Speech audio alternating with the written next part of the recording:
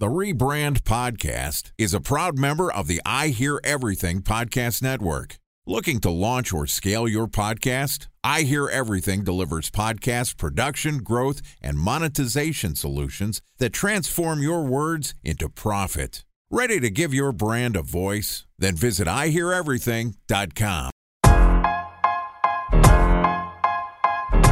Welcome to the Rebrand podcast, an I Hear Everything production. This podcast tells the stories of world-changing marketing campaigns as told by the people who build them. In each episode, you'll hear an earful of brilliance from a marketer who has brought an iconic brand to life. Ready to hear the secrets and untold stories behind the brand you love? Then sit back, relax, and get ready for the Rebrand. Here's the host of the Rebrand podcast, the CEO of the Harkey Group, Scott Harkey. All right, welcome to the Rebrand podcast, where we tell untold stories of world-changing brand campaigns as told by the marketers in the trenches who are building them. I'm your host and founder of the Harkey Group, Scott Harkey, and today we're going to hear the differences between a total rebrand or a brand refresh and deciding what is right for you. Okay, joining us is Amrita Mathur, who is the VP of Marketing at Superside, which is a trusted by 450 ambitious companies like Amazon, Meta, Coinbase. Superside makes decisions hassle-free for marketing creative teams. They combine the top 1% of creative talent from around the world with purpose-built technology at the rigor of design ops, and Superside helps ambitious brands basically grow faster. All right, today, Amrita, Mathur, and I are going to discuss total rebrand or brand refresh. Here's my conversation. Let's get into it. Hey, how you doing? Thanks for joining us. Hey, thanks for having me, Scott. All right, let's hear a little bit about your company, because I know as marketers, we put cool content in there and copyright, what our company does, but basically explain to me kind of your company really quick, and then let's get into the brand refresh conversation. Yeah, for sure. So Superside is essentially a design company. It's a design services and tech company. We've actually tried to invent a category that we're calling creative as a service. So CaaS company. And our whole value prop has kind of been built around this idea that not everyone's going to care about this, but there's a subset of companies that are trying to grow really fast, and creative is the last frontier for them. And if you prioritize, if you care about speed, if you care about efficiency, and you care about having a lot of flexibility and agility on your creative team and on your marketing team, then Superside is probably a better model for you than perhaps hiring internally and then perhaps a classic traditional creative agency. So we're sort of the antidote to those two incumbent models. Okay, I have to ask, because I just want to ask questions that I think other marketing people will be asking, and I don't want it to be scripted. So, I've seen a lot of other design platforms like this. Yeah. Arizona company Design Pickle comes to mind. And then the other larger ones like 99 Designs, obviously Fiverr.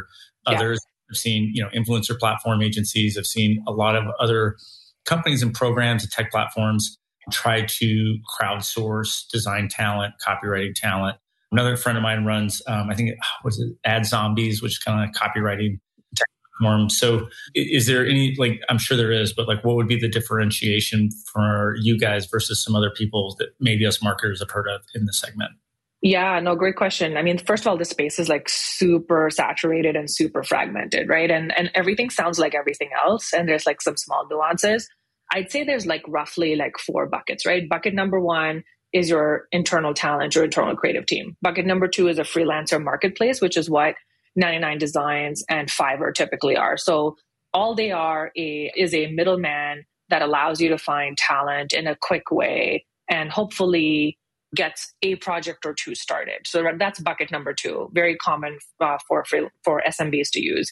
Bucket number 3 is the typical creative agency model, but they usually, I'd say the key difference is that they usually focus on an area that they can be really good at. So you might be great at UX or UI, Meta Labs comes to mind, or you might be particularly good at social campaigns, or maybe you're super niche and only do TikTok, right? Or something like that. So there's all these different varieties of creative agencies. And then there's this 4th bucket, which is let's just say very broad-based design company. Maybe copywriting is included in that. Maybe it's not, but it's subscription-based. And that in itself actually is a very growing massively growing category. There's all these companies that you've mentioned that have joined that, but they're all fairly wildly different models. So just as an example, Design Pickle suggests that for a flat fee, so theirs is a flat fee, all you can eat model. It's like very much like going to a sushi place, right? Like $30, all you can eat, same kind of thing. So you go to Design Pickle, is like their pricing starts at something like $500, technically quote unquote unlimited design. But the reality is that it's usually one designer allocated to each customer. And obviously it's like a queue. And I'm not sure, I don't want to comment on their product, but I don't think they have a full range of design and creative capabilities. I believe it's somewhat limited. Superside, on the other hand, is not this like concept of unlimited. We don't subscribe to that. It just makes kind of no sense that you could do unlimited for any amount of money. But we do believe that it's complete bullshit. Come on. Yeah. If something's definitely too good to be true. So obviously it's bullshit. Yeah, it is. I mean, it's a marketing ruse, and I appreciate that. And I get that they're trying to create like some dynamism in their positioning. But our point of view is that there's a subset of companies and brands that just have, just for the lack of a better word, like so much velocity and so much shit to do. And they just need to ship constantly, and they need to do a lot of this stuff in parallel. And no matter how good they are at road mapping and planning, sometimes shit just hits the fan and they just need a team and maybe some tech to help them do that, right? So a lot of our customers are exactly this type of like, I'll just use Shopify as an example. They're a big customer of ours. There's been weeks where they've come to us and said, we need 45 versions of this Facebook ad, right? And it's like, and like they want to like, they throw like something like $10 million a month just on Facebook.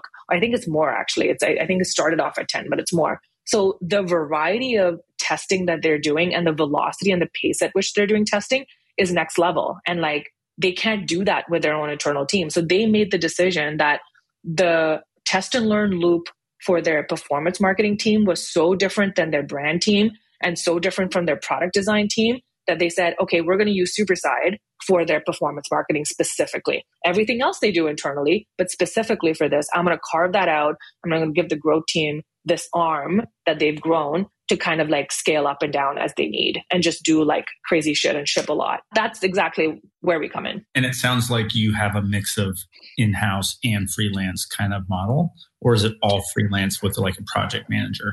It's not freelance. So every single person at our company is employed by Superside. We find them in emerging markets. Our model is sort of like, I joke with our CEO, it's like ethical cost arbitrage to some degree. So we find top talent in emerging markets. So Brazil, South Africa, Argentina, you name it, right? And we upskill them, bring them on to an account or two, usually not spanning more than a couple of accounts. And sometimes we rotate them between accounts, but usually staffing each dedicated team that we pull together for a customer with the right set of capabilities. So again, just using the Shopify example, because they're so deep on ad creative, everybody on that team, other than the creative director, is someone who has in some way or form worked on performance marketing in the past. And ad creative is like their main thing. They could be a video person or an animator, but very aligned with ad creative. You could be a static illustrator, but aligned with ad creative. So that's kind of how we staff teams. But they're all employees. People in emerging markets? Full-time people? Full-time people in emerging markets. Essentially, like if you think about it, like we've bought out 100% of their work time. Yeah. And some of our creatives do other side stuff, right? Like we don't care about that. Like you want to work 150 hours a week, what do we care? Like do whatever you want. That's really cool. I do like that model better. The accountability of, I run a bunch of different creative agencies, but our main agency is where I do like the full-time model and subbing freelancers, like call it an 80-20 model of full-time versus freelance. And having that accountability to get shit done for your clients. And then, of course, I love your specialized approach to something. So obviously, performance marketing being kind of your thing. Okay, I totally understand your agency now. Sorry, I'd like to deep dive into that. Yeah, no, it's important. It's a differentiator for us. But anyway, there's so much, this relates to this brand thing that we're going to talk about. And I just want to preamble by saying that we recognized early, but didn't know what to do about it. But more so now in the last year, we've recognized that there's so much noise in this space and everything just sounds the same. And so it was very important for us to differentiate ourselves from these like all you can eat services and like these agencies that claim the same type of stuff. Oh, there's not that much difference between retainer and subscription or whatever, right? So to cut that, we've invented this term called creative as a service, CAS. And that's the brand for us. For us, like everything brand related stems from our positioning. That makes sense. I will say that I think the investment bankers that work with us and position us really want this kind of ownable IP and tech kind of platform-y kind of speak. So as I think a byproduct of that, I go to all these creative and marketing events all over the world, and I'm having a hard time differentiating different partners, whether I'm representing brands as a consultant or whether I'm representing our agencies and looking for other tech-infused partners or just creative partners and collaborators. And everyone is some tech platform. It's like, no, you're an influencer agency. You're not a tech platform. And how is your influencer different? Are you more on the, on the ambassador side and affiliate marketing? Are you more a media company? Like, are you someone that sometimes they don't know. Sometimes they don't even know. It's pretty crazy, and it's kind of a weird world. So I agree with you. Some of us have partnerships with each other. Some of us are, direct to brands. Like it's all over it's chicken noodle soup of stuff. But I do want to ask, and it's come up recently, and I guess I'm not even going to talk about our topic that we said we were going to, screw it. And it's come up more. I mean, you probably saw Levi's most recent campaign with AI generated models. I thought that was freaking fascinating. Certainly they're into an approach of really being able to source the diversity of talent from a model standpoint, which I thought was really cool. But man, are we in a world now, like, where do you see AI going? I mean, talk about the CAS system you're in. In our company, I have an AI task force and I'm learning everything I can. And like, okay, how many, what does the world look like with AI in this profession? Do you have a point of view there? And what have you guys seen? And I didn't even see the like model creation like that. That was, I didn't see it. Yeah. I didn't see it going into that. Not into production and media, of course, but like, I was like, oh shit, like they're AI, producing people. Like that was crazy. Yeah. I mean, it's crazy, but not that crazy in some ways, right? Because really what they've done is used AI to do production at scale. So some humans have thought about what the campaign strategy is. Some humans have thought about the strategic and creative approach, and then to scale the production part of it. So you don't have to go out and do a casting call and blah, blah, blah, and all of that stuff. They've scaled that execution piece, as I think of it, through AI, which is totally where AI is going to be helpful. Like you want to create 50 versions of the same model, but with diverse looks and heights and hair and whatever, maybe you want a paraplegic model or whatever. AI can absolutely help you do the execution piece. But I personally think that it's not going to be at the stage where it can do, for the lack of a better phrase, but like campaign strategy and creative thinking. I agree with you. I do think I view it because I'm heavily involved in our media business and media business.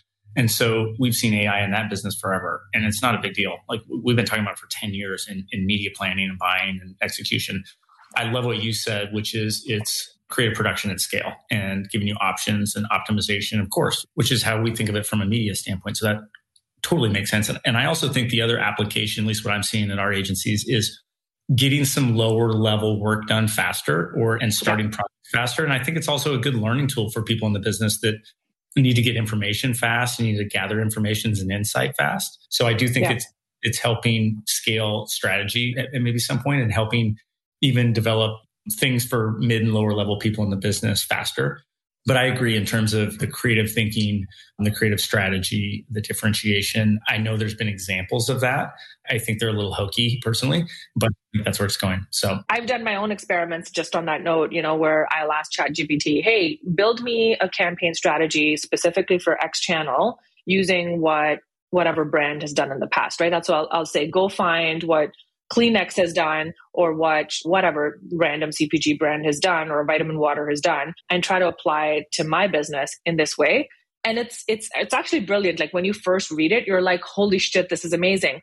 And then you realize no one's going to give a shit because first of all, it's been done before and it's like a trope, right? It's like, when you watch a movie where you know what the end is going to be or who killed the bad guy, like you kind of know because you've seen it multiple times before. And that's partly what's, I think, going to happen with AI, that I don't know that it's yet at the stage where it's actually doing original thinking. It's applying old frameworks or established frameworks to like slightly newer problems, perhaps. Yeah. And you can argue, I think, is there original thinking, even though we think it's original? Like maybe it's been done a lot of times. I mean, I can't tell you how many times we've made major pitches and like the people I've talked to on the inside later, like, dude, like everyone came up with the exact same idea. I'm like, well, obviously, because it's where we should be going, right? And anyway, but I just think some fascinating points. I think of it like the SEO business where everyone was blogging. Totally. Key terms, submittal and all this shit. And then like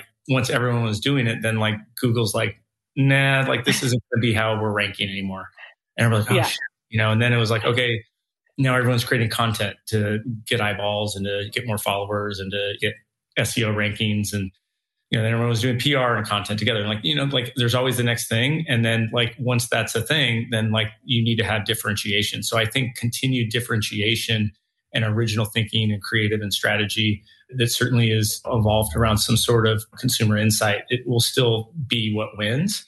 You will just have tools that help you scale it. And once those tools are at scale and everybody's doing it, then it's on to the next kind of thing. And so I think of it like that too. I think there's going to be so much AI content generated and so much AI strategy generated that then it won't have any value. Yeah, no, I'm awaiting the content tsunami to hit us. It's coming. I mean, it's already here, but it's coming. It's going to be like 10x. And there's going to be so much noise that to your point, differentiation is going to be key. And I think consumers are actually going to turn off their devices and their brains a little bit to like stuff that just doesn't pass the sniff test. Yeah, I could not agree with you more. The world doesn't need more shitty content. And that's what I think AI is going to generate, is more shitty content. And so what's the next original thing out there that has distribution and virality to it?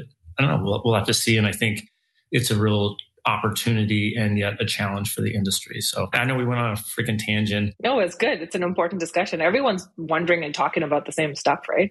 Yeah, I couldn't believe, just AI, and I get it. I think truly we are sitting here where, when Meta came out and VR and AR, we're like, yeah, that's cool. Like, there's definitely applications, but it wasn't like, oh man, AI, it's like, whoa, like there's like, this is going to fundamentally change. No, it's a step change. Yeah. No, it's a massive step change for humanity.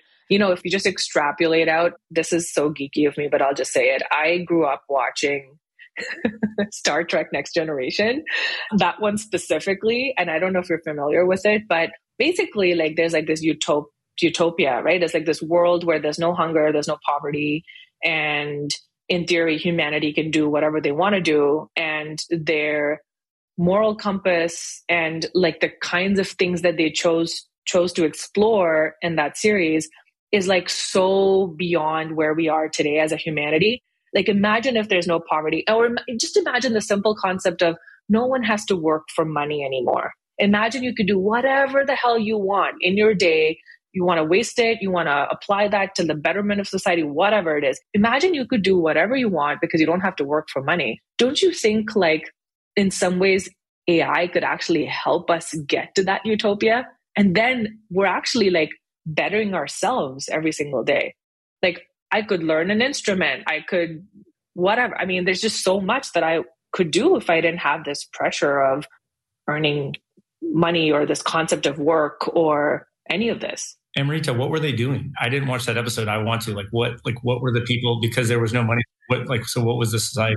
The whole show was just following this group of people that ended up doing space exploration. So they had this like galaxy starship that they would like explore new worlds, and they would encounter all these weird beings and they would learn from them and vice versa. And it was mainly that. So it promoted people to explore like that because there was no need to make money and food and everything. That's the metaphor. Oh, that's cool. Okay. That's going to wrap up this episode of the Rebrand podcast. And this is how we do it over here. We just roll with what is vibing and what we're going to learn with. And I want to put myself in your shoes and be like, okay, what do people want to know? And where is this conversation going? And what can we learn? Huge thank you to Amrita for joining us, VP of Marketing at Superside, for joining us. So in part 2 of this interview, here's what we're going to do. We're going to go brand refresh or rebrand. And then we're going to have a third part where we're going to talk about pioneering brand designs for Google, Amazon, Epic Games, Salesforce. I mean, obviously we've got a superstar from Superside See what we did right there? Around really performance digital creative, which we all are in this world. So we're going to pick her brain on that in the third episode. And the second episode right now, we're going to, when we come back, get into brand refresh or rebrand. Just one link in our show notes I want to tell you about. You did have a chance to take notes. Of course, we're going to have all of it at the rebrandpod.com. We'll have all the episodes, all the information on guests, everything's there. Of course, subscribe. We're building this marketing community, which you've probably heard before. We want to get better every day at marketing and just have intimate conversations about the business and continue probably getting some validation, but also learning. You can find all our show stuff on social media. You can find me probably the easiest. It's just Scott Harkey. And then on Twitter, I'm SharkyAZ. So you can please reach out. I put out some content. Hopefully some of it's good. Probably some isn't, but we're learning. We're getting better, which is the name of the game. And again, subscribe, please. If there's other people on your team in junior, mid-level, and we don't have the patience anymore to go through a whole marketing book, the New Worlds podcast. So let's get that 20 minutes of just learning in our car or maybe in our sauna, and let's get better. But remember, it's never too late to rebuild, rebrand, or reboot. Thanks for joining us.